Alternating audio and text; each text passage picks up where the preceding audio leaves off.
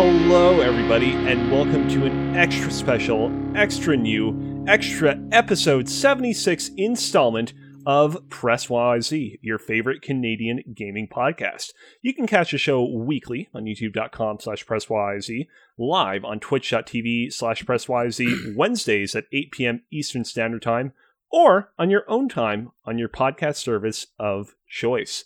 My name is Alexander Kazina, and I'm joined today by a motley crew of courageous, pirate-like individuals. But before we get started, a reminder, as always, that we here at Press YZ stand against discrimination of any kind. While we appreciate however you choose to give back to our show, there's no better way to support us than by being excellent to each other. First things first, we are joined today by a guest, a returning guest who has appeared on episodes of Press YZ in eons past. It is the one, the only, Patrick the Law Morris. Hello. Hey, you guys. How's it going? Thanks for having me. Welcome back. Hello. Very excited to have you on the show today. Secondly, we are joined once again by Press YZ's favorite pirate-like individual who has now sailed the seven seas and has many a tale to regale to us from his experiences there. None other than Nathan McInerney, aka _NMac on Twitter. Yarr! I just got back from sailing the ocean blue. Found Jack Sparrow. Oh boy, Yarr. Maybe I shouldn't have introduced you that way. And finally, we have the man whose head is in the clouds. I think. Yes, that's correct. Sorry, we have all these little catchphrase, name introductory phrases for each of our member of the crew, and sometimes I get confused as to who's who. Thankfully, I didn't call you the film baby because that's none other than Alex Ballant, who's on a bit of a sabbatical, but will be back soon. That's the other Alex. It is the other Alex of the three Alexes. It's none other than AJ Fraser. I don't know if I can... anything tonight will top what Nathan just did for the show. So I think we all must now just exit. This is it. We've finally done it. I mean, Good show, guys. Let's pack it in. Did I ruin the show? I wouldn't say you ruined it. Ruined it or made it, and then we're calling it a day because you did such a good job at this point. Oh, yes. All right. I mean, we still have a lot of pirate talk. We have a lot of pirate talk to come in the future, so you never know. Nathan might have more piratisms within him that are just waiting to be unearthed and discovered, like a buried treasure at the bottom of the sea. My name is, of course, Alexander Kazina. As stated earlier, I will be your captain for this evening. But before I fully take command of the wheel of this rickety old ship, I need to throw to Nathan for just a quick second for a bit of housekeeping. Nathan, normally you stream on twitch.tv/PressYZ on Thursdays or Fridays. However, this week you will not be streaming on either day on account of the fact that you were streaming Sea of Thieves yesterday, correct? Yeah, I think I mentioned this last week, but my family was gone for a week and a half. My wife and my kids went up to my in-laws, so they're back now. So I streamed yesterday so I could spend some family time. But yeah, no, we had some fun streaming Sea of Thieves. We got through the first chapter of the Pirate's Life DLC featuring Jack Sparrow. I should probably actually watch these Pirates of the Caribbean movies at some points because I have not. And I think you've never seen those movies? Never once. Wow. First three are great. That's what I hear. I hear it's a law of diminishing returns, and the first ones are better than the other ones. Unlike the Fast and the Furious trilogy. Bumblebee was the best Transformers movie, and it was one of the last ones. Yeah, well, I mean, that was also a prequel, right? True. It's a recon. Bumblebee had John Cena in it. So let's just... Yeah, it's a retcon. It takes place before the other movies, but it also retcons some things, so it's sort of its own continuity. So, but yeah, we had some fun. We sailed the open seas with my double telescopes, and we had to shoot our cannons at a few things. So... if you hold up those two telescopes to your eyes, you can actually see zoomed in 3D. That's how it works, actually. Really? Huh. Oh, yeah. I'm going to spend the rest of the episode like that. I'm lying. Oh, do you think because these are gross. I think he went to college for that. There we go. These are my kids, and they look gross inside of them. What are they doing with them? Ooh. However, probably. Here's the thing, Nathan. That's not the only exciting stream other than this episode of PressYZ that you're going to be appearing on this week, because after this episode of PressYZ, you are going to be getting down with some trivia shenanigans with fellow co-host Mr. Mitch George, correct? Yes. Mitch is a coward. I'm just going to put that out here. Damn. That's why he's not on the stream today. He is scared of losing to me in trivia and has decided to distance himself from me. We're going to be going on Jacob McCourt's video game trivia podcast, VGT, when this is done. And we're going to, I believe, try and rate it directly. I might pop out a few minutes early so we can get prepared for that. But I'm going to beat Mitch no. Can't say things like that anymore. I'm just going to beat Mitch. So really badly.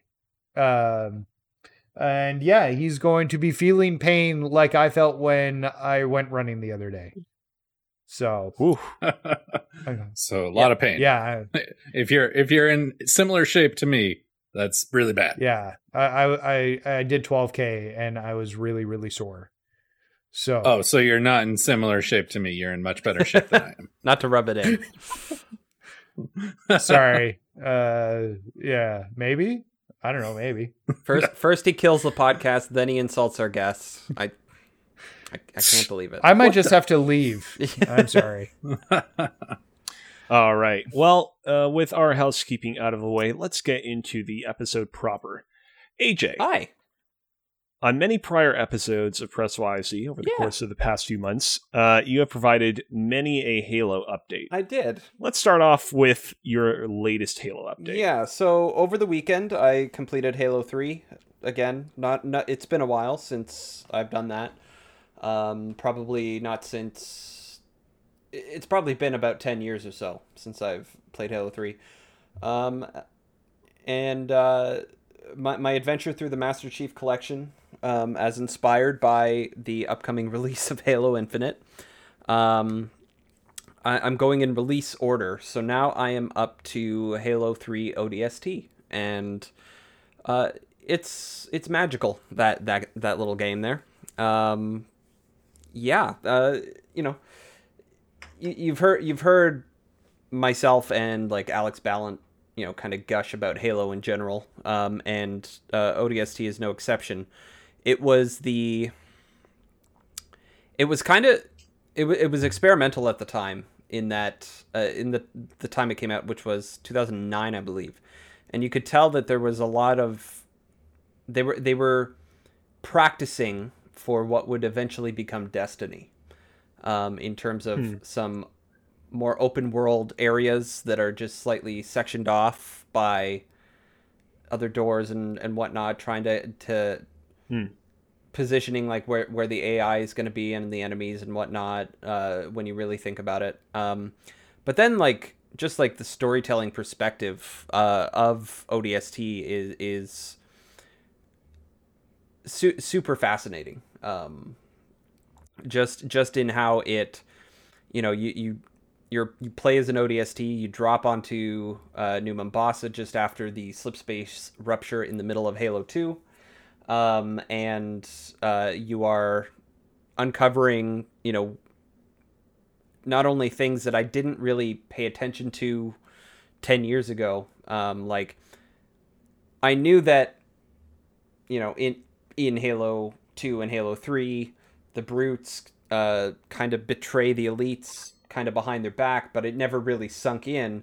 And then to have this game, you stumble upon, you don't fight any elites, but you stumble upon dead ones, and it looks like they've been mangled by a brute, and it's pretty, just how much detail there is, and how much lore that I actually care about in these games, just continues to make me happy. So, ODST is very... ODST was... Go ahead. ODST was really rich because it was it was you're definitely right. It was them like experimenting for what would eventually become Destiny, and that's evidenced immediately in New Mombasa, like that very first level. But then like ODST is really interesting from a lore perspective because it kind of breaks away from that difficulty that Star Wars has of like, because Star Wars has conditioned us for like, I don't know, 40, 50 years to almost 50 years to believe that like, if there is not a Skywalker involved, then it doesn't really have any stakes as far as like really impacting the galaxy. But Halo is not that way. Halo is much more like Star Trek, where it's a very interesting universe that's populated with characters. And ODST was kind of the first taste out, I mean, in video games, in the mainstream media, because obviously you had the books as well. But like ODST was the first taste of like, okay, this isn't like revolving around the Master Chief, and it's still a very high stakes, very high impact situation. Yeah, absolutely. And you know, just speaking of like how it was practice for what would become Destiny, in some aspects they were trying to teach themselves how to do certain things. Playing through, so I don't know if you share the same opinion, but I think there is a slim chance that a Halo Battle Royale could work. But the best way to make that happen is with ODSTs. It's right there. So imagine 100 ODSTs are dropping onto New Mombasa or something. I mean, they literally have drop in their name. Exactly. It's kind of like they were basically meant for it. Exactly. Like I'm looking the 10 years later, and with the advent of battle royales and whatnot, now I'm looking back on ODST and just like, man, like there's so many different battlegrounds, if you will, on this map that would be spectacular to fight 100 other people in. Like it's still Halo in that it's very tight corridor streets, but also there's a lot of verticality. There's and still a lot of distance, and everything is like kind of segmented off in different parts of the city. And like technically, like at a certain point, the Covenant come in and they start glassing the entire region because of the events of Halo 3. Where the flood-infested Covenant carrier crash lands onto Earth, and the only way to destroy the flood is you got to destroy every spore available, right? So, in whether it be Fortnite's Storm or the Circle or whatever, it could be a Covenant cruiser glassing New Mombasa, and you have to get to a certain point for evac. After dropping in or something like there's ways to kind of like lore wise it's all there. Yeah. Like the ODSTs drop in, and I mean there's even like those weapons drops that you get in Halo 2, and then also like there you could also justify something through like I don't know, like there's Covenant weapon drops in those those pods that I can't remember if they were in Halo 3 or not. It's been a while for me. But yeah, no, I've always been kind of opposed to the idea of a Halo Battle Royale. But what you're saying makes sense as far as like lore wise, it all makes sense. It's all already there. Uh-oh. Can y'all still talk? Yeah. Oh. Did I have my mic muted? Oh, there we go. I had my mic muted. It would appear that you briefly had your mic muted. Whoops. Sorry, AJ. No, that I pushed the button. No, I totally lost what I was going to say because I had said it and then it left my head and none of you heard it. So I don't know. there was a slim chance, very slim chance, that they could be successful with a battle royale, and I feel like that's one of the only ways they can do it. Even like I was watching a video earlier on like just the multiplayer maps and how they're designed in all of Halo. In that there are three ways you can kill an enemy, and that's with a weapon, with melee, or with grenades, right? And an arena type shooter is basically a battle royale map. It's just not all completely randomized, typically, right? But you know, Halo's got custom game types like a Fiesta mode or whatever, where that is a possibility to randomize drops and weapons and whatnot. Yeah. And you could even mix in a little bit of Warzone, and Warzone as in Halo Warzone from Halo 5, where it's you versus the other humans, but you're also fighting alien AI in there as well, right? And so, I don't know, something like that. There's something there. I hope what have they got to lose, really? I hope they go for it one day. It doesn't have to be like get Halo Infinite out and good first, and then maybe consider it. Yeah. Later, but yeah. And I was gonna say, as you were talking, I was thinking like, I'm glad that it seems like Bonnie Ross is like hyper focused on let's make Halo arena, like let's make Halo multiplayer the arena shooter to beat again. And so like I like that they're narrowing their focus to that. And especially with Apex is doing as well as it is, it's like become the arena shooter to beat again, and then maybe broaden that focus and try and take on EA and with Infinite, they've already said that they're for big team battle and stuff. They're going to be doubling the player count for that already. So they're already kind of expanding it. They're already kind of going that direction. Yeah. What's stopping them in a year from now expanding it again? And then, you know, once it's proven successful as is, right?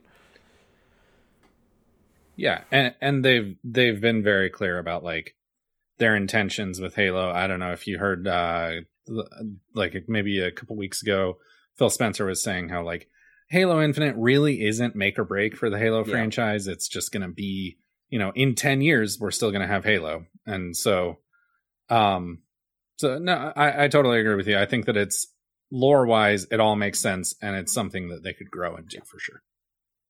That's my Halo update. Cool. Patrick, I want to throw to you for you to talk about an adventure that you have been having within the stars as well, because you have been playing a little bit of Mass Effect Andromeda as of late, and I'm very curious to see how you have been enjoying it.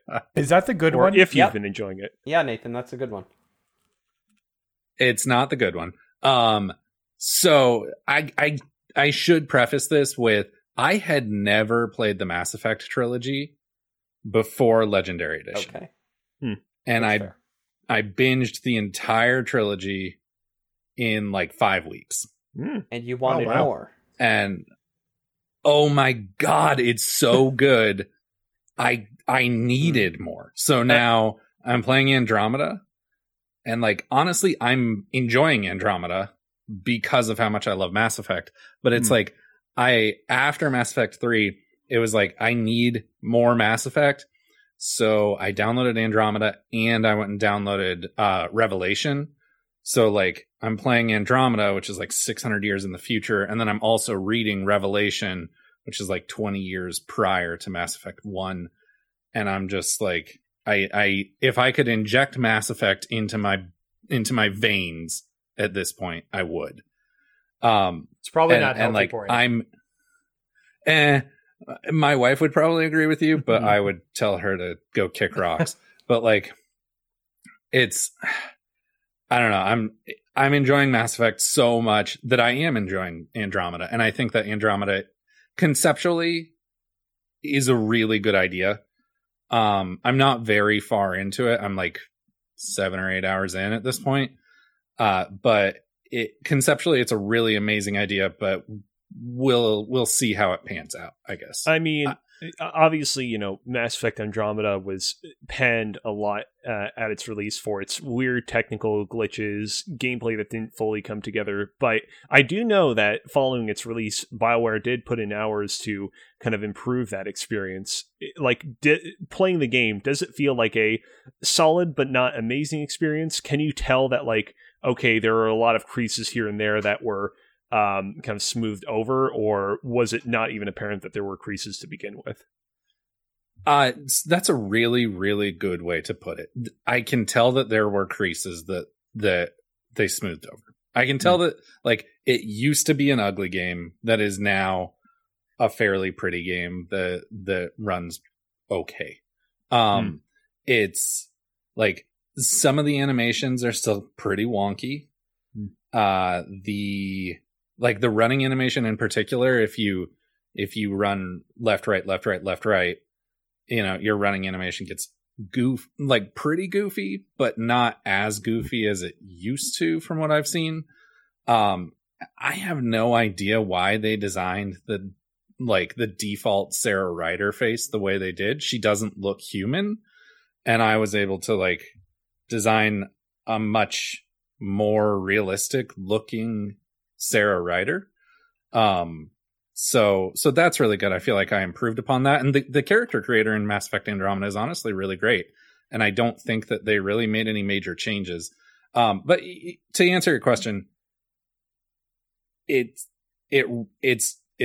good, but it doesn't, but I can see the creases. Yeah, I myself purchased Mass Effect Andromeda. I want to say maybe 3-4 years ago, because it was conveniently discounted at an EB Games here in Canada, and I'd been meaning to get to it for a little while because I'm kind of in the same position as you, where I love Mass Effect as well, and I'm totally down to play a lesser Mass Effect experience because I know that I'll still be able to glean and enjoy parts of it regardless. But I never really kind of got around to it. And I suspect I still need to complete my Legendary Edition playthrough of Mass Effect 2 and 3. After those games are off the docket, I'll probably try and find some room for Andromeda. But it's not a game that's particularly high on my list of priorities ATM. What platform are you playing Legendary on? I'm playing it on my PlayStation 4. Technically my PlayStation 5. Okay. And then what platform do you have Andromeda on? PlayStation 4. Okay. So I would say one of the roughest parts of playing Andromeda directly after, and this isn't the fault of the game, but one of the roughest parts was going from because I played Legendary Edition on Series X, and so going from 120 frames per second at 1440p to 30 frames per second at 1080 has been rough. But 7 hours in, I'm getting used to it. Yeah, I mean, go ahead, AJ. No, I was just gonna say, it's funny how years ago a lot of us probably would have been like, oh, you can only see the 24.5 frames per second. Who cares? And now we're all just the biggest friggin' snobs for that because we've been spoiled by it. Yeah, I mean, this time last year, 30 frames per second was it looks fine. Yep. And now it's God. Going back to Switch games is a problem right now for me. When I play Switch games, and when I play older games, Platinum in WWE 2K20 was at 30 FPS was a nightmare this year. I did it right before WrestleMania. I platinumed it. Yeah. So. Well, I mean, that's just a rite of passage. That I needed a wrestling game, and it was on sale. And I want to see how bad it was. Mm-hmm. So I've heard it's pretty bad. It was actually not as bad, probably because of patches and stuff. Still not great. Oh, that's it wasn't good. but it wasn't the. But it's good that it wasn't bad. Yeah, it wasn't terrible. It wasn't like set your PlayStation 5 on fire terrible. I only had one really terrible view glitch, and I wish I had more because actually that's what I was kind of hoping I'd see. Before we move on, I do want to know, like, what would you say is like the single biggest selling point to get someone into Mass Effect Andromeda? What's like the single best thing that the game does that's like, oh, okay, sounds interesting, might as well give this a shot? Oh, actually, you know what? This relates perfectly to I dropped an image in the in the doc, and this relates perfectly to the like what really hooked me. You gotta make it to Drac. So Drac is this Krogan that's 1400 years old, and like Krogan, like lore wise, Krogan.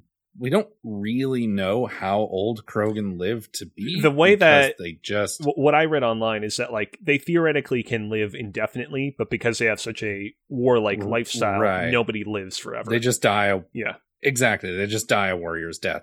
And like, I would say the biggest things in the original Mass Effect trilogy for me were like the characters, right? So like Garrus, he's the number one. He's the best boy. But you know, so many of the characters in the original trilogy were so great. And so you have to get to Drac. And then once you get to Drac, it really picks up and it's really awesome. And so I got this email from Drac today and I thought it was hilarious. It says, Vetra told me what happened to your dad. I've lost a lot of people over the years. Figured you could use some cheering up or at least a distraction. This usually helps me. And then in parentheses, Drac has attached 37 images of various rifles and shotguns. 2 are duplicate images. Many are low res or watermarked. Drac. Hell yeah. And like, Drac is a character that is on par with like the A tier characters of the original trilogy. And I just, once you get to Drac, you're like, okay, I'm going to roll Drac and Vetra. It'll be very reminiscent of like all through Mass Effect 1, I rolled Rex and Garrus. And he's a great character. And then he also like his past with Vetra really opens up Vetra and makes her much more interesting. So once you get to Drac, the characters get good. Cool. All right. Well, I'll definitely keep that in mind for the future. Nathan, I want you to summon the spirit of the pirate that is resting deep within you, and I want you to bring it bubbling back to the surface because I want to ask you a little bit more about your time sailing the open seas in Sea of Thieves. Okay, give me 2 seconds. He's putting a weird sock I didn't even see him take it off. Nathan, there. 2 seconds are up. You must do it in all in the perfect accent, the entire description that you're about to give. Go. No, I'm going to pull an audible. You don't have to do that. I'm audible. You are audible. Mitch, Kyle, and Court and I, we sailed the open seas. As we were going through, we went and we set sail to find stuff, and we got on a boat, and we did boat stuff. I was on the wheel, and I crashed into me rocks and had to guide everything around. It was quite the catastrophe. But eventually we ended up on a ghost ship. And in that ghost ship, we found the most terrifying pirate at all, Captain Jack Sparrow. And the ghosts warned us. They said, don't let him free. Bad things will happen. And we didn't listen. And then bad things happened as we were boarded and attacked by other ships. So we made it through, though. We sunk those ships. But then Jack disappeared. And then the chapter finished. And we're going to do more later. All right. My voice is dying. Okay. Did I do good enough? Perfect. You nailed it. Fine. Cozy's very happy with A-. I can tell. 100%. Yep. 100%. Yeah, no, so Sea of Thieves, very interesting game. I did the tutorial the night before because I had not played any of it. And it's very basic in a lot of its ways. Like, it feels like there are different weapons and stuff, but you get your kind of main things in the game. Like, you have access to a shovel, a lantern, a compass. Now, I can't speak for the main hub game because I think that's a lot more open form. It is. I can speak to the main. I could speak to the main game as it was at launch, which, as I understand, the main core of it has not changed much, but yeah. So, but this Pirate's Life is very, it's very platformy, more focused on story, and guiding you around. There's some puzzles you have to solve. You have to knock this skeleton's head down, and then it uses as a key, and you go into multiple places. So yeah, no, it's really interesting. I think we're going to try and continue to finish off this Pirate's Life DLC on stream. Or not on stream? I don't know. I think we're going to try and do it on stream. And we'll have the trilogy and just focus on a chapter because, apparently there's 5 chapters and we went for about an hour and a half-ish on this first chapter. So, so it's a pretty good amount of content. Yeah, for a free drop, because it doesn't cost any money either. Not a bad. Oh wow! Yeah, it's not a bad little package. It's just built into Game Pass, or built into the game. There was no additional charge for it. So, yeah, it's not a bad little ditty of game, and I can understand the appeal in it. Kyle and Court, as they are the experts, and Court, by the way, I should shout out, is on the 3 Dads in a Console podcast. So he joined us on our mission. And he's had a little more time. Kyle had a lot of time invested into it, but Mitch and I were still kind of new. Mitch drank way too much grog and started vomiting. As you do. Oh no. Over everything. In the game or in real life? Yes. No, in the game. Yes. Okay. Kyle then told us that if we vomited too much, we could actually vomit into a bucket and then we could throw our vomit at people. Which I tried to throw it at Mitch and he decided to jump off the ship instead of getting vomit thrown at him. Unfortunately, he drowned and Mermaid had to bring him back to the ship because he could not get back on. So I can see the fun that you could just have going out and sailing. I'm curious to finish this DLC, but to jump in and do a little more of the just sort of the base content, because I think this is a good introduction to the game and to the systems and such. And this maybe would have been better if they had something like this more at launch than their free open forum. Yeah. And then you can go into the free open forum once you understand more about the game. So really interesting. Really interesting thing. Oh, also you can pick up that cat, and when you pet it with using the R2 button, your controller vibrates as it's purring. Oh, wow. That's Kyle's cat. He apparently paid for that. It's some sort of paid DLC. And it follows him around. TJ was in the chat and told me to try and throw the cat over the side of the ship, and I tried, and it wouldn't let you do it. Oh, lame. So this was a little annoying because this head looks like it's supposed to go on to the skeleton body. And it does, but at a later point. It has to go onto a different skeleton body earlier. Okay. In a different place. So it's not perfect. I don't love the fact that that's available and that looks like it's the solution, and we couldn't get that to work and the solution was elsewhere. Yeah, I mean, that's fair. So, and then that was right, but later in the game, it should have been a way to hide that or not have that. Oh, did we lose somebody? I heard a noise. Yep. Uh-oh. Hold on just a quick second.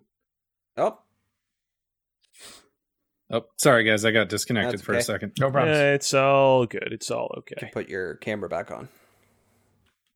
Oh yeah. My bad. Not a problem. So sorry about that, guys. So yeah, good time. Definitely recommend people give it a shot if you've been curious about Sea of Thieves. It seems to be having a bit of a resurgence right now with this DLC. And as somebody who is brand new into the Xbox ecosystem, seems like a good jumping on point for people. Mm-hmm. So cool. Yeah, it's a really cool, like you said, someone who's new in Xbox. It's a really cool game to just I want to play something. I don't have anything to play. I'll just play Sea of Thieves. I'll just hop on with my buddies, play some Sea of Thieves. That's what I think that game is just perfect for. Yeah. Mitch suggested that we do an episode of the podcast in Sea of Thieves, and I'm really curious to see what that would look like and how we'd make that work. Yeah. I really love that idea too. I want to see it come to fruition. What I'm wondering though is because in Sea of Thieves you can have random encounters with other pirate crews.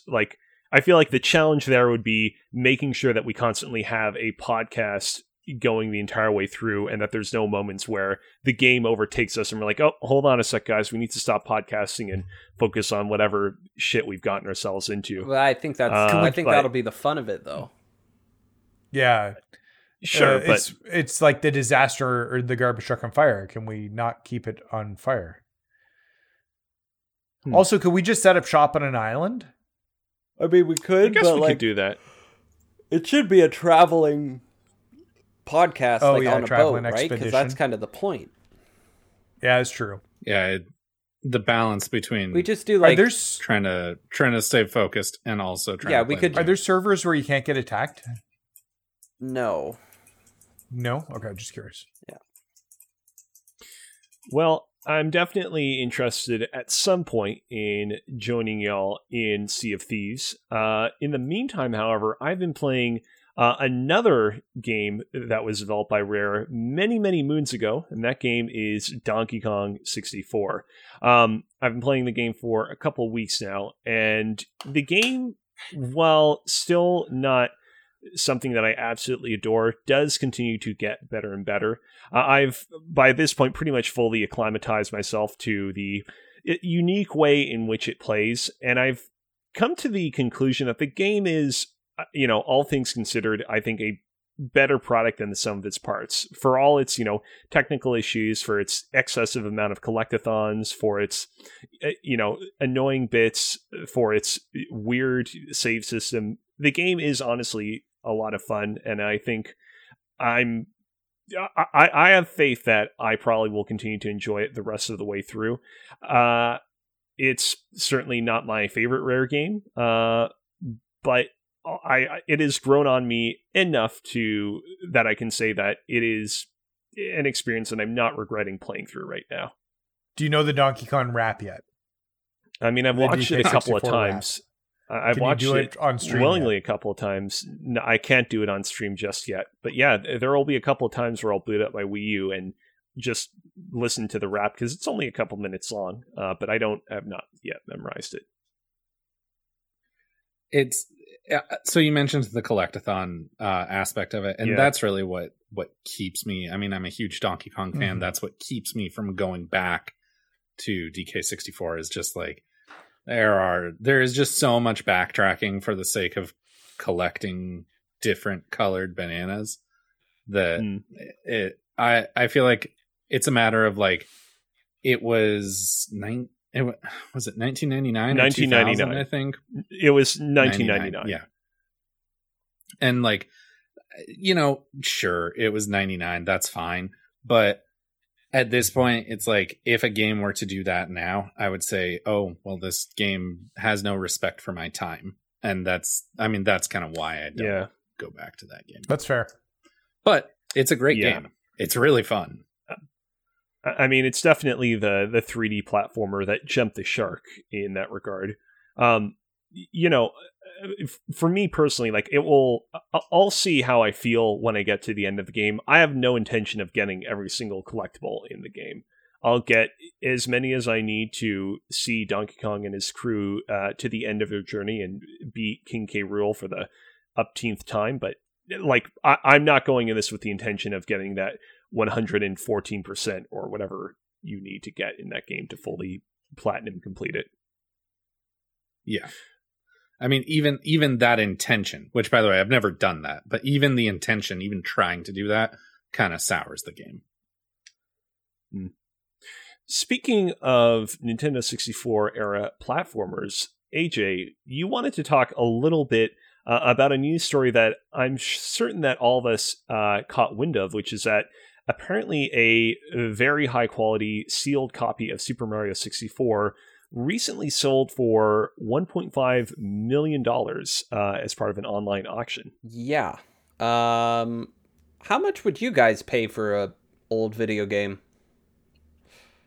Depends upon the video game, I guess. Yeah. I mean, I feel like for me, $1,000 would be my like limit, basically. What game would that be? It would have to be like, I mean, one, it would have to be like a franchise that's very near and dear to me. You know what? I love Kingdom Hearts Chain of Memories, the Game Boy Advance game, and that game came packaged with like playing cards that you just can't get anymore because they're like paper and nobody held on to them. If somebody was selling me a copy of Kingdom Hearts Chain of Memories for the Game Boy Advance with like the playing cards preserved, I would consider dropping a lot of money on that. Yeah, that's But again, no more than $1,000. That I would consider spending $1.5 million on that specifically. On a used. You should have bid. Yeah, exactly. I should have. Yeah. If that's your budget. I think $1,000 is kind of a, like, for the game. For me, I think it would it would have to be a like factory sealed copy of Donkey Kong Country 2 or Majora's Mask. And like you guys see these canvases behind me, the two, there's Donkey Kong Country 2 and up there is Majora's Mask. And so like the two that you don't see are those two. Those are my number 1 and 2 favorite games of all time. But like also, I don't know. I mean, I regularly, like, I'm willing to spend more than $60 on an old game pretty regularly. So like just the other day I paid $80 with shipping for a copy of Super Mario Strikers. Oh, that's good. Oh, wow. Yeah.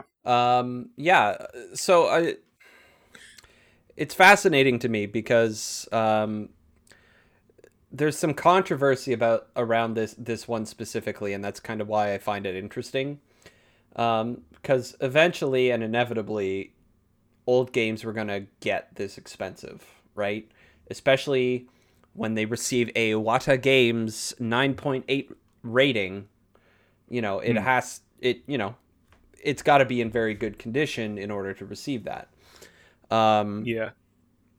And so this has to be a bit of are they money laundering? Are they trying to what happened? Did everybody who bet big earlier in the year on GameStop now just want to spend that money in ridiculous ways and try and find other ways to turn it into bigger money by artificially inflating the price of some of these old games somehow? Because the previous record only happened like days prior, and that was a sealed copy of The Legend of Zelda, and I forget the rating it had, but and that only went for, I think, it was like between $500,000 and $800,000 US. Yeah. Right. So go ahead. Oh, go ahead. No. Finish your thought. It sold for $870,000. $870. Yeah. Yeah. I think that maybe maybe they're money laundering. I don't think so, but I think that what's happened here is like, so just a quick Google search, Vincent Zurzolo holds Action Comics #1, which recently sold for $3.25 million, making it the most expensive comic ever sold. Yeah. I think that video games are just sort of reaching that level of notoriety and ubiquity that like these big titles, like, remember it was a few years ago, sealed copy of Super Mario Brothers, like a first run copy of Super Mario Brothers sold for like, I think it was like 300,000 some, and it was the #1. It was the highest at that time. Those games like Super Mario Brothers, The Legend of Zelda, Mario 64, those games that are like Action Comics #1 level of video games, we're going to start to see that become more. Yeah. And more so what? Super Mario 64 is only 25 years old, and it just had a bit of a re-release on the Switch last year. You just mentioned a handful of older games that were in arguably very comparable quality And is it just the timing of it? Because it just seems like somebody had some money burning in their pocket, and they're like, or they went into it with a plan to like inflate. Here's what I'm thinking. Go ahead. Do you guys remember that real evil guy who like he raised like the price on like a certain pharmaceutical drug, and then he bought like some exclusive album of which there was only one copy? You know who I'm talking about, right? Yeah. Yeah, Pharma Bro. Yeah, and I'm forgetting his name. Martin Shkreli. Yeah, Shkreli. That's Martin Shkreli. There we go. Is this has Martin Shkreli like faked his way out of jail, and did he purchase this copy of Super Mario 64? Is Martin Shkreli secretly Jeff Bezos? Is he still in jail? Hopefully. Hopefully he's still in jail, but I don't have faith in their legal system. Well, again, he is a supervillain. He is a supervillain, so he could have pulled off some like, amazing Great Escape style. He does give very like Lex Luthor, like escape jail in a hot air balloon kind of vibes. I'm looking at pictures. Yeah, I had completely erased him from my memory, and like a very Gene Hackman Lex Luthor. Yeah. So he's still in jail, but on April 22nd last year, he made a request for compassionate release. Okay. Did he get it? Like he compassion? No, it doesn't look ironic. like it. He's got 7 years though. He's not going to serve the whole 7. Okay. So yeah, I suspect not. And he's been in there almost 4. Whew, man. Well, I hope that this was not purchased by Martin Shkreli. I hope that this was purchased by somebody who hopefully will take good care of it. And yeah, I suppose that's all you can hope for from somebody who buys a video game for $1.5 million. It's true.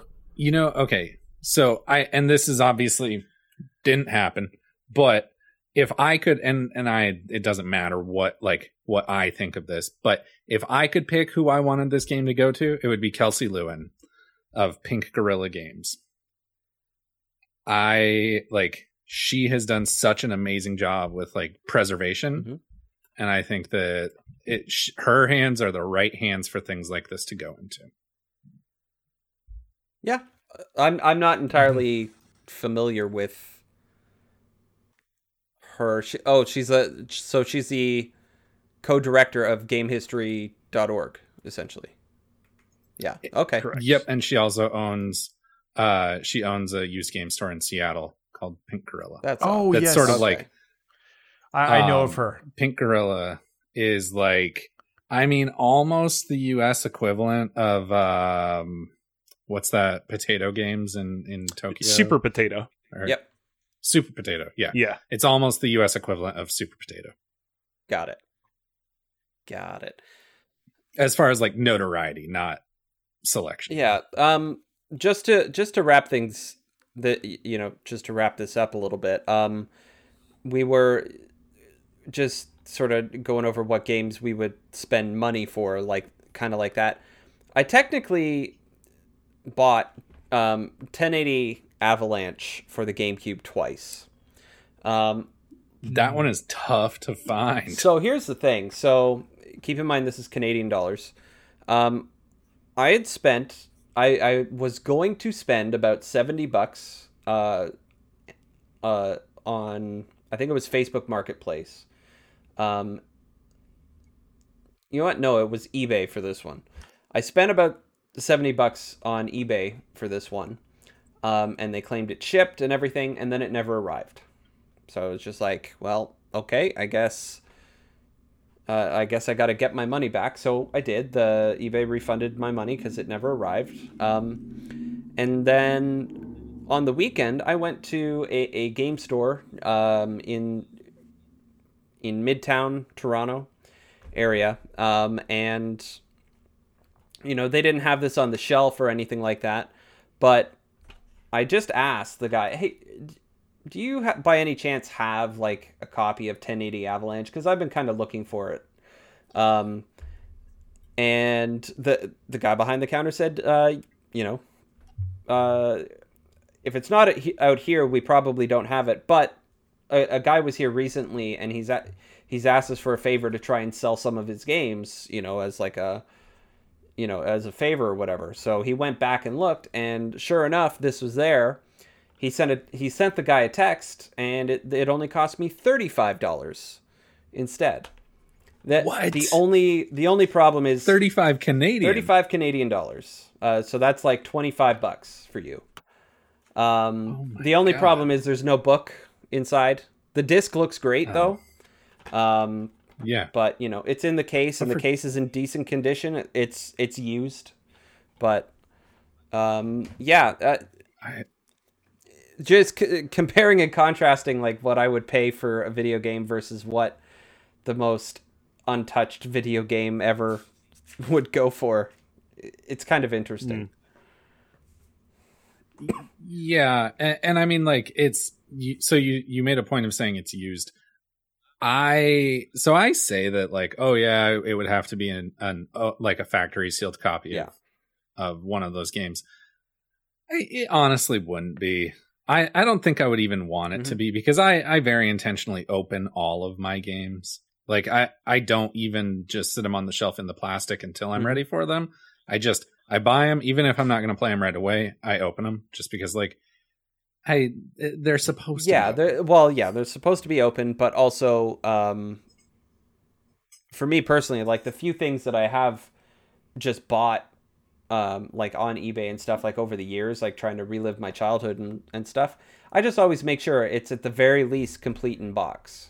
Because if I can get that, it's probably worth whatever money they're asking for, or whatever the auction on eBay goes up to is probably worth that much anyway. Because the condition of it, as long as it's got the box and it's got the book and the inserts, it's fine.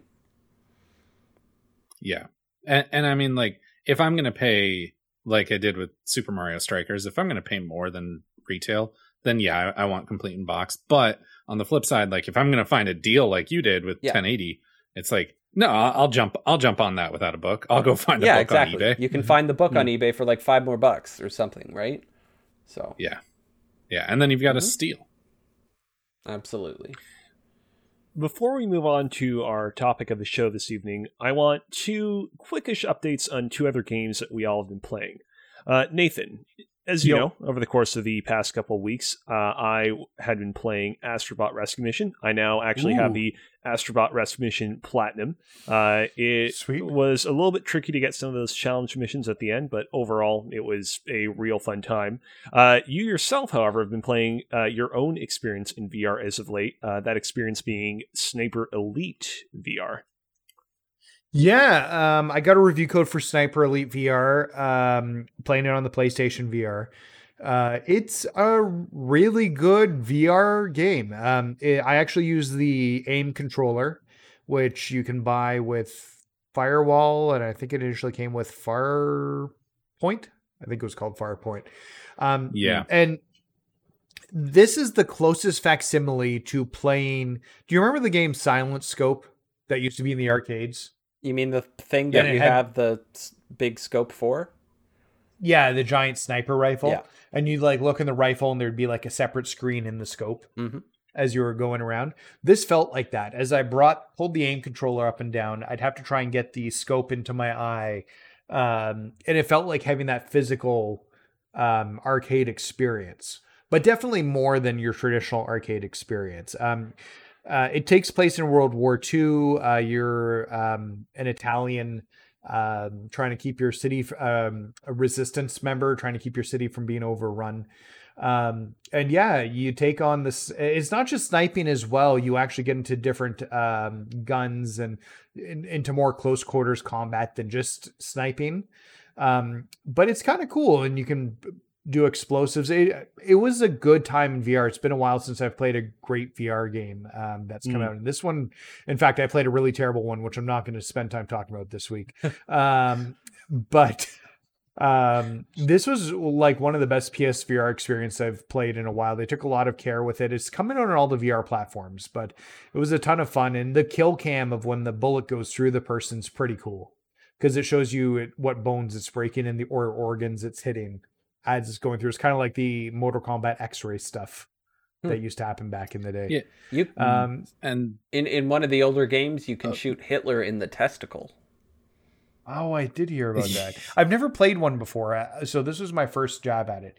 I'll be honest, me personally, the World War II settings never done it, like the war settings. Mm-hmm. I would kill to see more of a contemporary thing where you're like working with the police on like high end takedowns of like thieves. Have you played L.A. Noire? Yes. Oh, I love L.A. Noire. Wait, do you do that in L.A. Noire? It's been a long time. You take down thieves and stuff. That's true. Yeah. But yeah, no, it's a fun game. I'm just kind of curious, Nathan. Are you playing this game with your PSVR unit attached to your PlayStation 5 or your PlayStation 4? Because remember when the PS5 came out, I heard anecdotally that apparently like it ran kind of weird if you plugged it into your PlayStation 5. So I did all my Astrobot stuff actually with my old PlayStation 4 unit. No, connected to my PlayStation 5, no major issues. So, in fact, loading times were super fast. I think there's a small little power increase on the PSVR. Not enough to make it seem better, but still. Sure. All right. And AJ, yep. I want you to give us all the update on a certain game called Motorsport Simulator. Yeah, so I previously on a previous episode talked about how I'm kind of into Formula One these days. I listened to a podcast called Shift F1, starring the blinking white guy himself, Drew Scanlon, Danny O'Dwyer, Greg Miller's Irish Cream, and Rob Zacny from Waypoint. And that kind of got me into Formula One and stuff. And I've had Motorsport Simulator sitting kind of in my Steam library for a while because, it's a fairly hard game to kind of get into, but it's if you like those the management type games. Did I write the wrong name down? Yeah, it's not Motorsport Simulator, it's Motorsport Manager. That's the name of the game. Oh, dear. Yeah. For a little bit of background context, we here on PressYZ maintain a couple of documents where we can write in what it is that we would like to talk about on the show. AJ wrote in Motorsport Simulator, but in fact, what he meant to talk about was Motorsport Manager. Yeah, so I've had that game, Motorsport Manager, sitting in my Steam library. Got it. Steam library, not quite played very much because I just and I ran into it again. The tutorial is very wordy, right? Very wordy and very it'll break it up into little sections. It'll pop up and say, oh, this small area is for is how you control this, right? And like, okay, next, and then it goes over, oh, by the way, this thing over here is how you control that. And just like, okay, let's how about we ease me into it rather than showing me this entire screen at once. Give me a scenario or something to figure it all out. But I powered through it, and I'm a couple races in on a season of whatever the lowest tier racers are in that, and I'm enjoying kind of making my way through it. So it's a good sit back and just click with the mouse on things and try to manage something, simulating something else. Cool. Yep. Cool. All right. With that out of the way, let's delve right into tonight's topic of the show. So for tonight, we speculated long and hard on what we would do, and we decided on a fun little topic. we are going to be ascribing different video game franchises to different gods within the Greek pantheon. What Greek gods, you might ask? Because, as you might proclaim correctly, there are many, many Greek gods within the pantheon. We're going to be going with 7 Greek gods, specifically 7 of the gods that Grant Morrison based the DC superheroes off of in his run of DC Comics. So those gods being Zeus, Hera, Hades, Apollo, Athena, Hermes, and Poseidon. As stated, the idea is that we're basically choosing a specific video game franchise that we feel best suits each of these 7 gods. However, if any of us wants to make a case for just a very specific video game and not an entire franchise, obviously I'm willing to hear that as well. So, let's get right into it. What video game franchise do we feel best represents Zeus? Now, Zeus is a Greek god that we should probably all be very familiar with, even if we're not necessarily super familiar with the intricacies of Greek mythology. In the Wikipedia.org article for the 12 main Olympians, it says that Zeus is the king of the gods and ruler of Mount Olympus. He's the god of the sky, lightning, thunder, law, order, and justice. He is the youngest child of the Titans Cronus and Rhea, or Kronos, depending on your translation preferences. He is the brother and husband of Hera, and brother of Poseidon, Hades, Demeter, and Hestia. He has had many affairs with goddesses and mortals, such as his sister Demeter, the Titan Leto, mortals Leda and Alcmene, and more.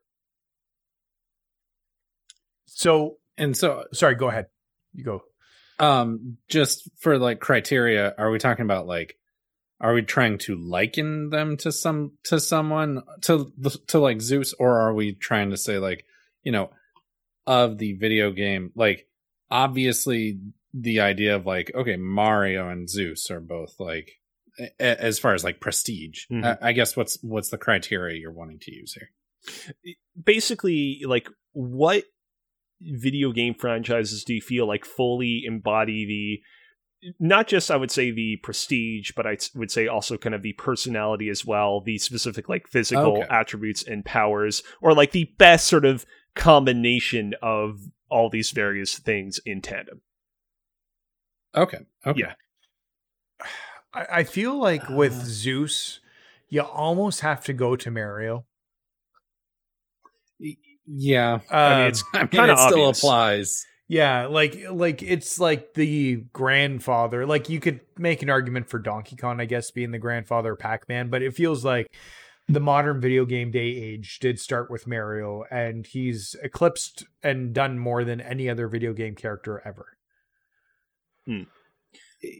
Yeah, and I'm trying to think of who else it could possibly be, just to like not just hand it to Mario. But honestly, like nothing comes to mind. I mean, now, the thing about Zeus, right, is, as we know from his description, he's a god who likes to have many affairs with both other gods and mortals. And also, if we want to, delve deeper into Greek mythology, basically, he defeats his father, Kronos, and the rest of the Titans.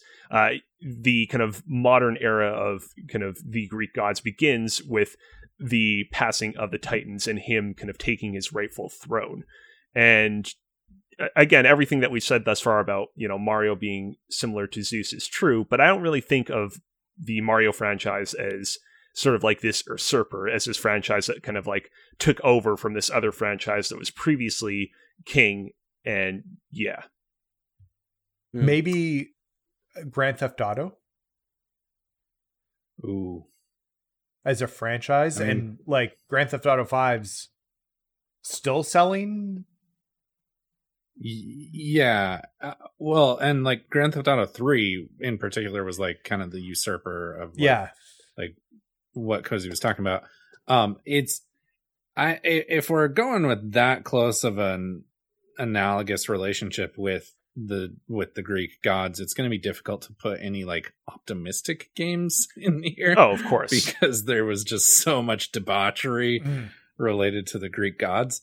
But no, I think Grand Theft Auto is a good like Grand Theft Auto is and always will be a force to be reckoned with. Absolutely. In the industry. Absolutely. And I mean, they like, there was I guess I don't want to say like up to that point it was basically Mario, but like it changed. That was kind of, there was a change. Yeah, Grand Theft Auto 3 was the moment when it was like, when it became common knowledge amongst casuals, like people who don't play video games, that like, oh no, video games can possibly be for adults as well. Well, yeah, that like, because I always kind of attribute the one that took over to be Vice City and not 3. Like, yeah, because I don't know, maybe it was just the timing of it, but like Grand Theft Auto 3 was big, and you know, I remember that, right? It came out just it came out just after 9/11, and I know they had to kind of, before they did that, kind of go back and change some stuff around. But then Vice City came out, and suddenly everybody wanted to be Scarface. I mean, I think that Vice City definitely proved that the first Grand Theft Auto wasn't a fluke. Like it basically, Grand Theft Auto. Yeah, my mistake. It cemented the success of the first game and showed that, oh man, Rockstar Games can put out success after success and isn't prone to speed bumps like other developers are. Well, and I would say that's the franchise. Like, we don't even have to talk about 3 versus Vice City. If we're talking franchises, I think that's fits that mold there. Yeah, I mean, and the fact of repetition of like, Cozy, what you were saying of like, they proved that 3 wasn't a fluke, and that they could repeat that success and recreate it intentionally. Yeah. And so like, they did it again with Vice City. They did it again with San Andreas, by the way, until 5, the best Grand Theft Auto game. And then they did it again with 4. They did it again with Chinatown Wars, Vice City Stories. Like, Grand Theft Auto has proven again and again and again that it is like, it is the video game. Yeah. At this point. All right. Well, we had our discussions long and hard about whether or not Zeus is most like the Mario franchise or Grand Theft Auto. I think I'm most convinced that Zeus is Grand Theft Auto. Does anyone here want to make any more arguments in favor of Mario? All right, the motion stands. Zeus is Grand Theft Auto, and Grand Theft Auto is Zeus. For the next god, let's go ahead and let's talk about Hera. Hera is the queen of the gods and the goddess of marriage, woman, childbirth, and family. The youngest daughter of Kronos and Rhea, the sister and wife of Zeus. Being the goddess of marriage, she frequently tried to get revenge on Zeus's lovers and their children.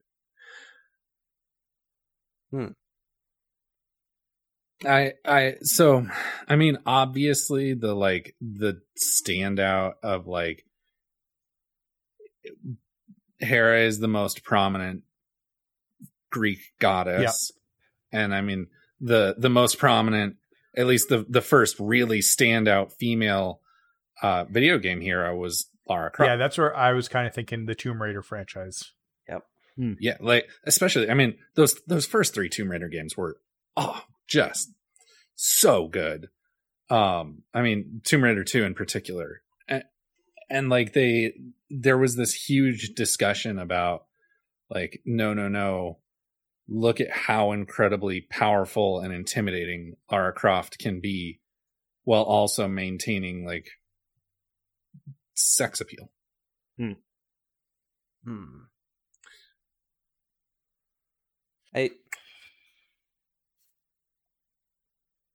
Go ahead. My only hesitancy is because is just, you know, how quickly we kind of came to that conclusion. Does Tomb Raider fit just because the protagonist is a female, or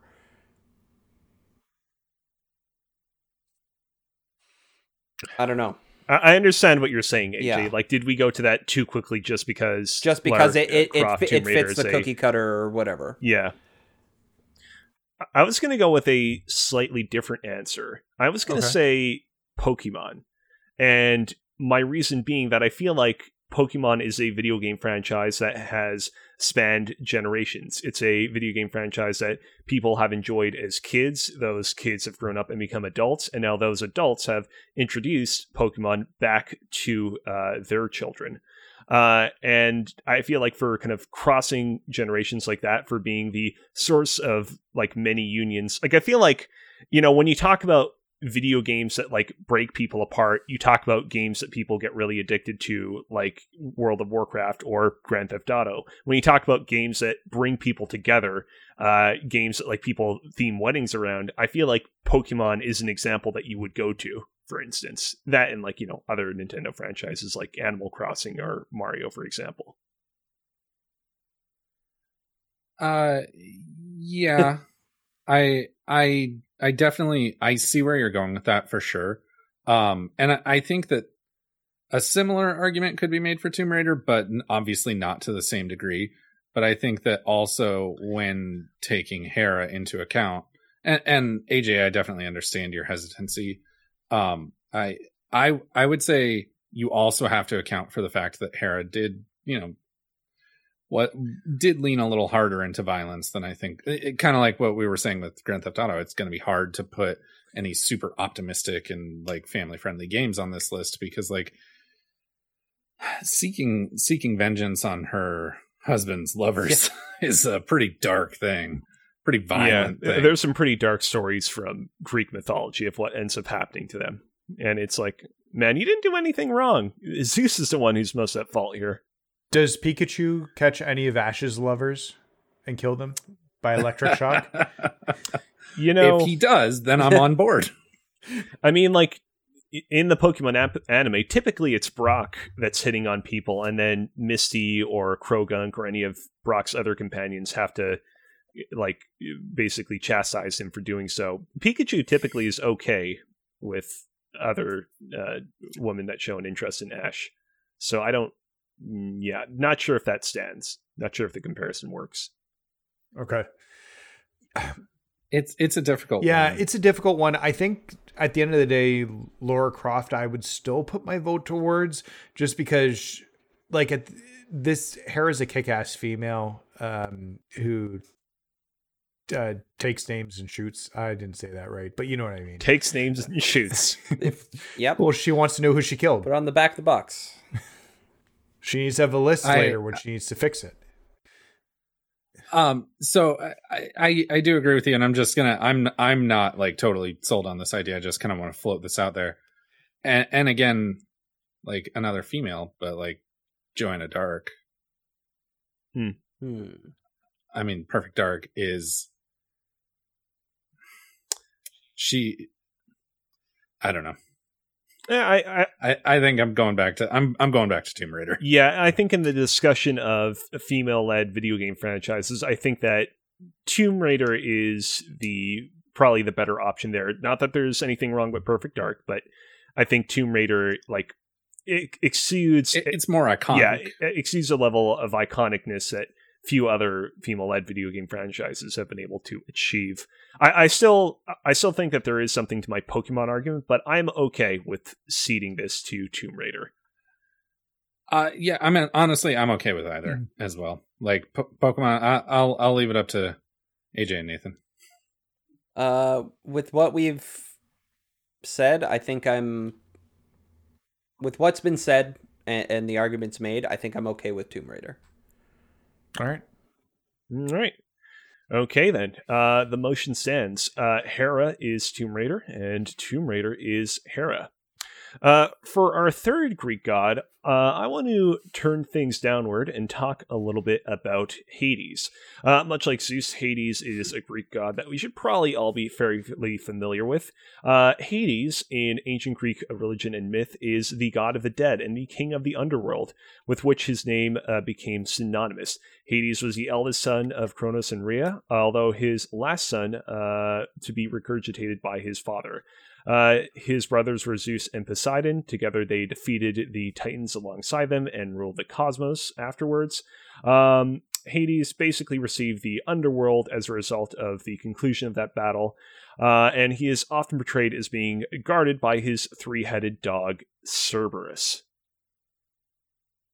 I'm guessing the obvious, like, we should avoid the obvious new release of Hades being in this spot. That might be a little. Oh, I didn't even think about that one for that one. That might be on the nose. One, a little on I the nose. I didn't think about that and, either. And two, you're not the purpose of it is not to be Hades. Yes. So. Right.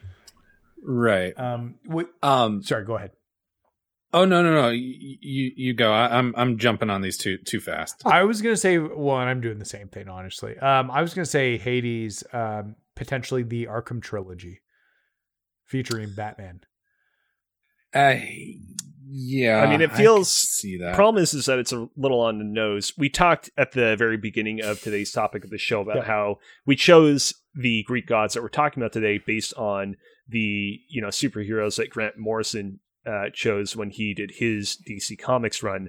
And, in case you didn't know, Batman is basically the Hades equivalent in that universe. So it's kind of like, well, I mean, it works, but. So I want to float this idea, and AJ, I want to hear what you have to say about this Halo, because like Hades is like doomed to a tortured existence as a sacrifice for, and I mean that's exactly what Chief does. Like Chief's life will never be fulfilling or happy or good, and he makes that sacrifice for the good of humanity. Yeah. Honestly, that's exactly what kind of Halo is, and like in some sort of equivalency, I'm gonna dumb it down a lot, but Batman and his gadgets and Master Chief being able to use anything at his disposal to do what needs to be done.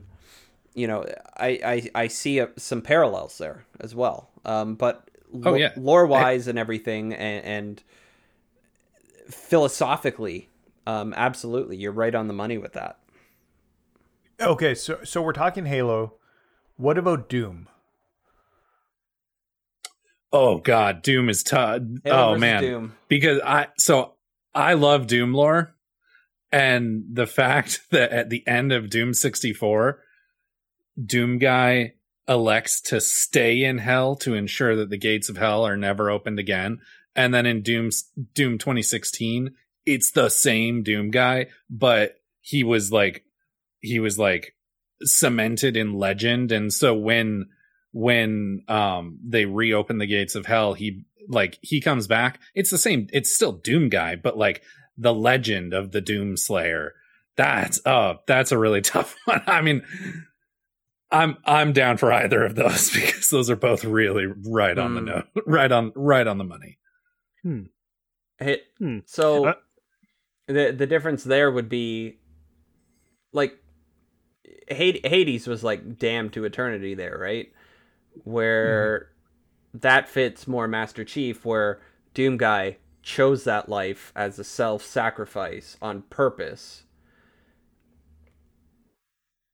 And also I think that a huge, as strange as it is to say about Doom Guy, a huge character aspect of Doom Guy that makes him different from Master Chief is so much of it is self-motivation, in the sense that like Master Chief, it's like he does his job because it's his job, whereas Doom Guy, a huge part of it is like rip and tear until it is done because he likes to.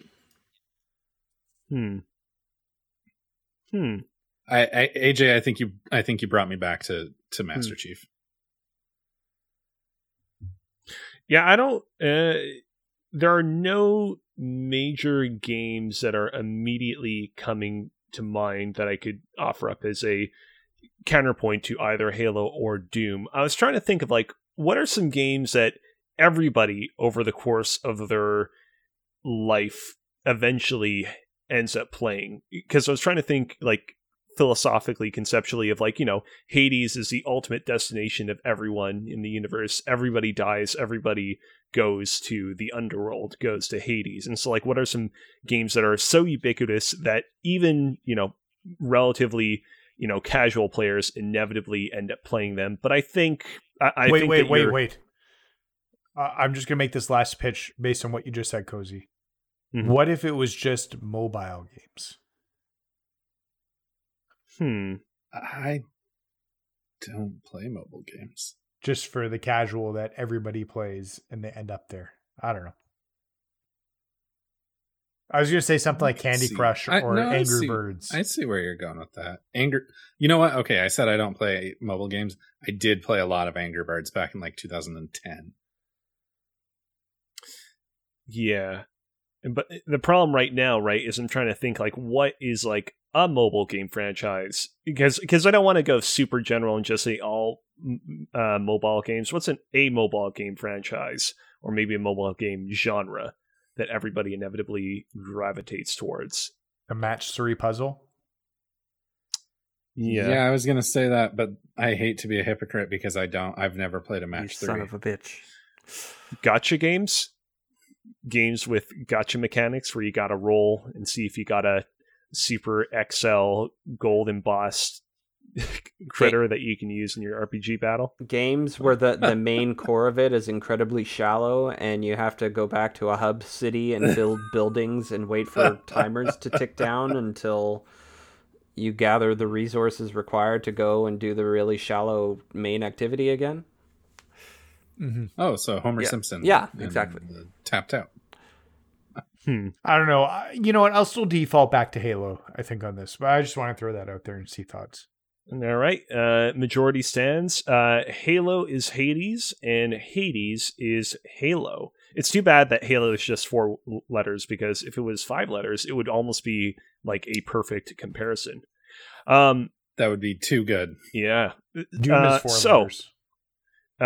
We went ahead and assigned Grand Theft Auto to Zeus and now Halo to Hades.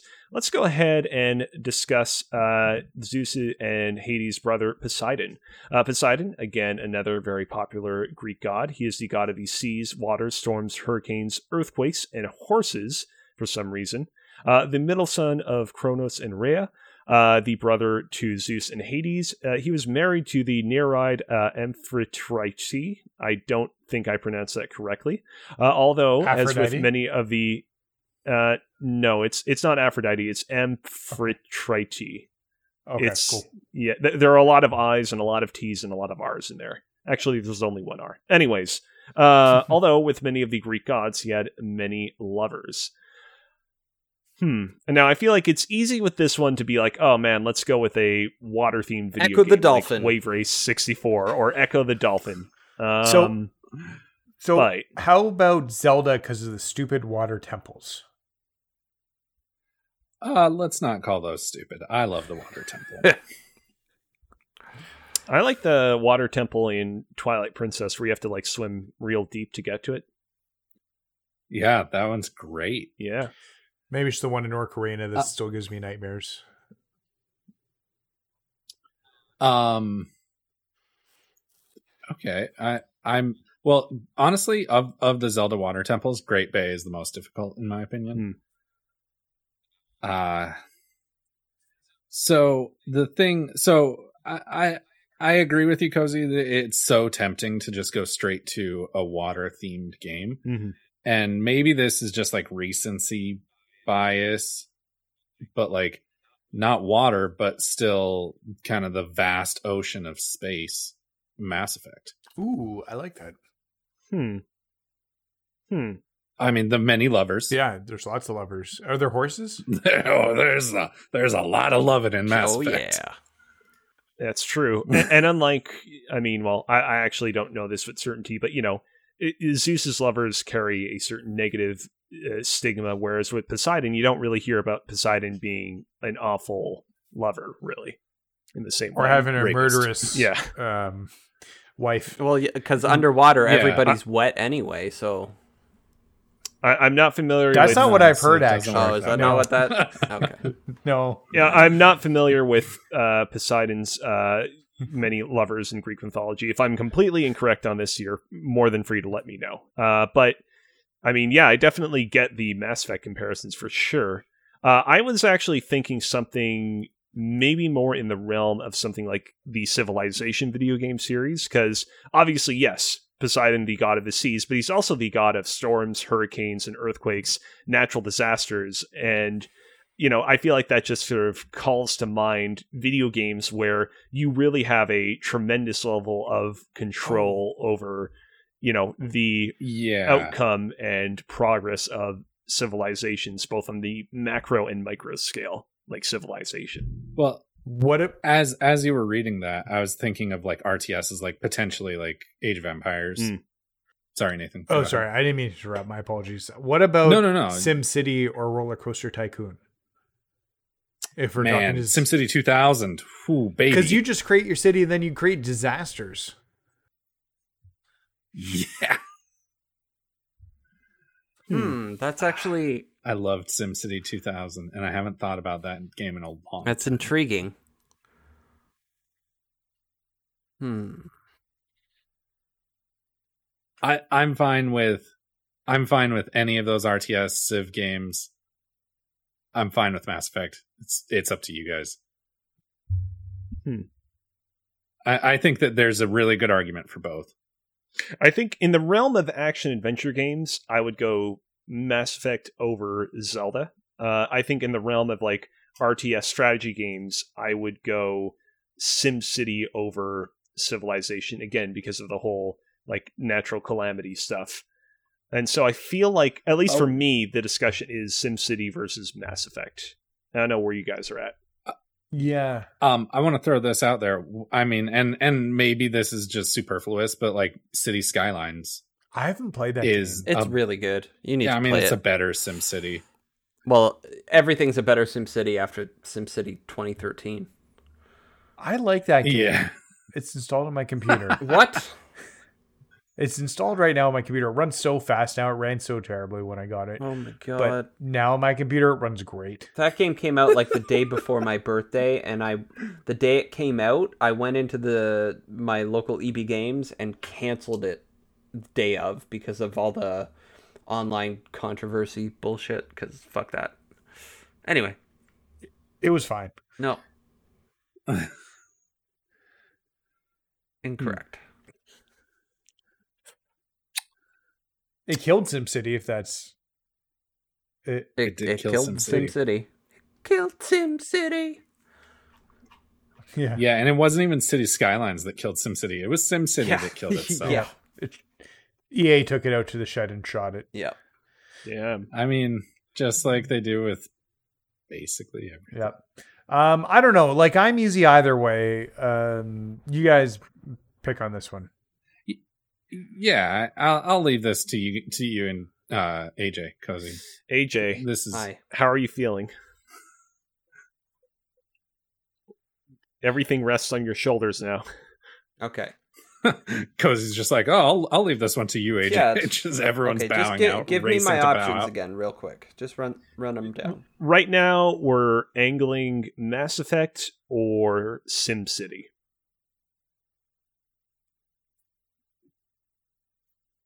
I think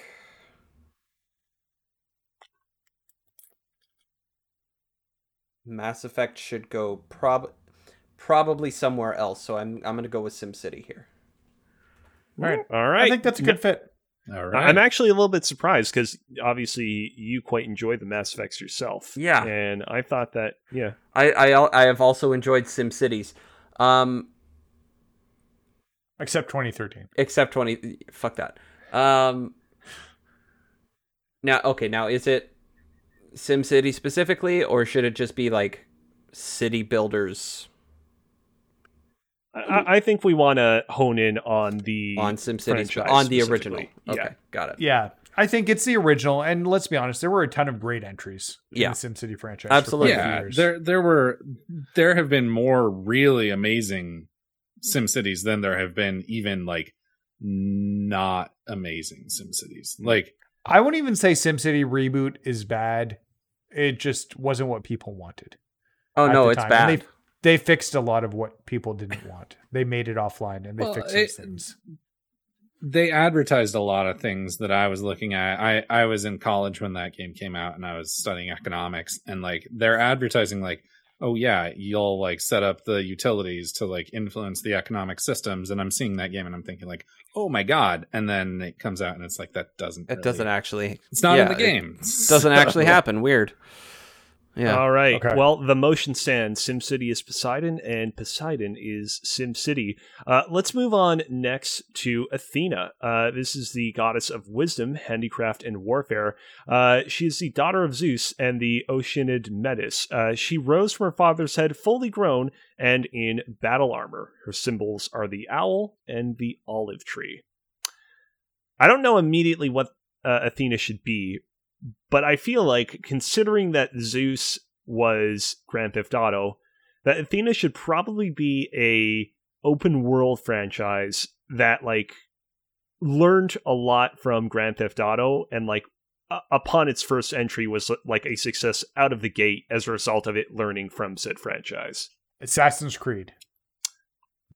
I like that one. My thing, though, is that it did take a while for Assassin's Creed to become the open world franchise that we now know it as. Just Cause. Just Cause? I've not played a Just Cause game. Oh, man. So Just Cause is basically like the elevator pitch for Just Cause is like Bollywood Grand Theft Auto in Colombia with a hookshot. Yeah. And like, and there's so much of that Grand Theft Auto DNA in Just Cause. And what you mentioned of like, Rose fully fledged, like, and like Just Cause didn't really catch traction commercially until Just Cause 2. But like, I played Just Cause 1 the day it came out, and that game was fantastic. See, my only thing is that I know that like Just Cause 3 and 4 didn't quite hit in the same way that 1 and 2 did.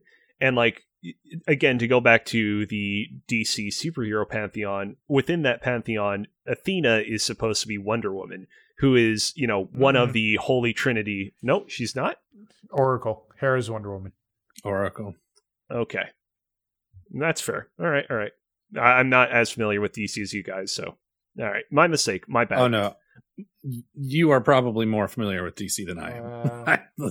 My point. I'm going to be real. Regardless, I can't help but. I think that it's a good comparison. I just can't help but wonder if there's another franchise that we could go with. Yeah.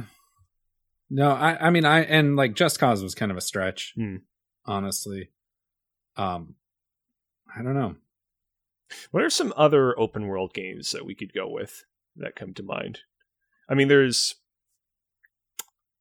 Far Cry. Yeah, Far Cry. Far Cry would be good. Far Cry took a little bit to get going, though, would be my only thing. My only knock against Far Cry, because I played Far Cry from the very beginning, but I know that for Far Cry 1 in particular, and then even to an extent with 2, I was kind of in a little bit of a small club. Like there weren't a whole lot of people playing those games prior to Far Cry 3. What about Red Dead Redemption? That's a good one as an open world because game, that one is literally and the is lineage so of like Grand Theft Auto. Yeah, Grand Theft Auto. I mean, if we want to be, and by the way, yeah, go ahead. 2 entries, 3 if you count Undead Nightmare. Yeah, all of them absolute bangers. Do you also count Red Dead Revolver? I was gonna say. Oh, okay, thank you. And okay, 4. Thank you. And I can't believe that I forgot that because I, for the longest time, refused to call Redemption 2 Red Dead 2 because I called it Red Dead 3 because I loved Red Dead Revolver. I bought Red Dead Revolver like 4 years ago on the PlayStation Network, and I got a few levels into it, and it's not a bad game, but I'm like, this is not. It's not a good game this anymore. This is not a Rockstar style game. Which obviously makes sense because it wasn't. It was developed by another external studio that was then absorbed into Rockstar after the game's completion. Right. Yeah. But I think, like, Red Dead Revolver aside, I actually think that works really well. I'm totally down to have it be Red Dead Redemption.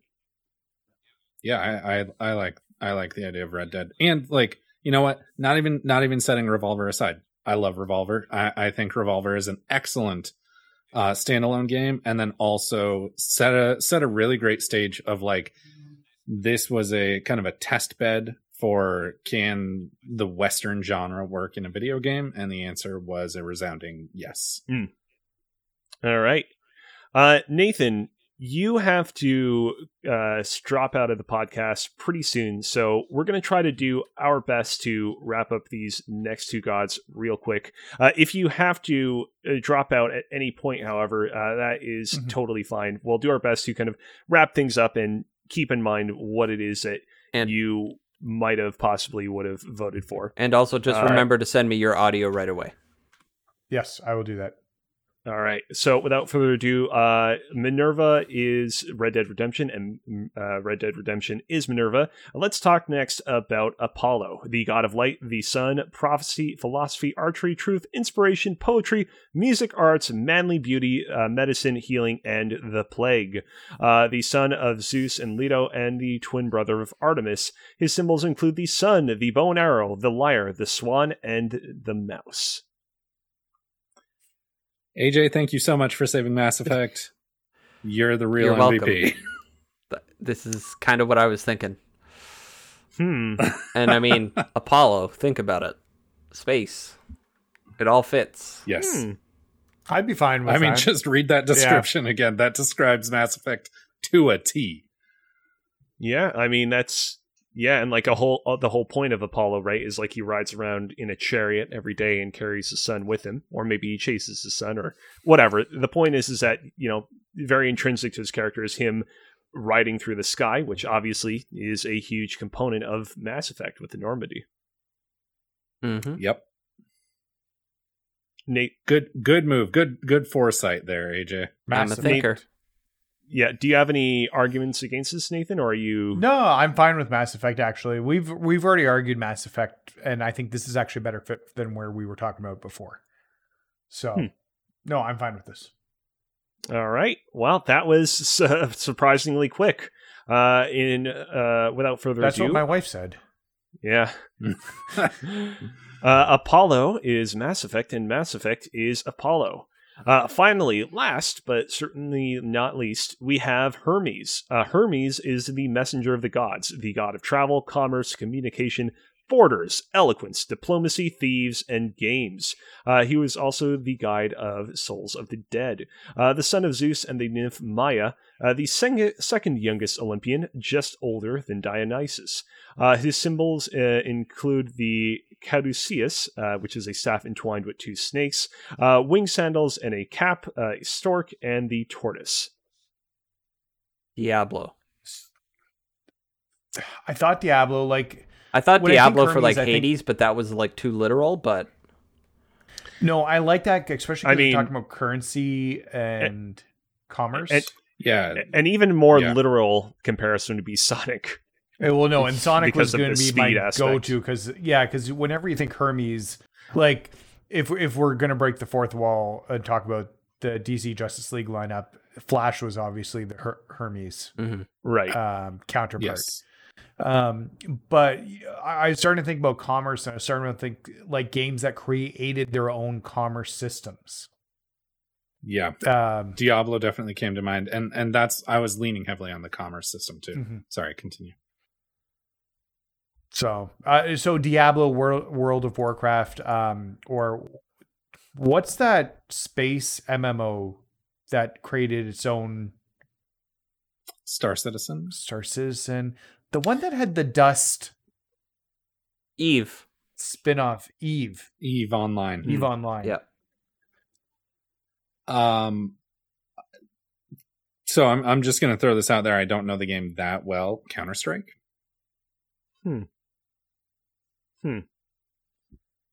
Because that's a game that not only created its own commerce system, but also is entirely about speed. There is literally a video online or on YouTube from Linus Tech Tips in which they use a high-speed camera to determine whether or not higher refresh rate and like more frames per second gives a tactical advantage in Counter-Strike. And the answer is yes.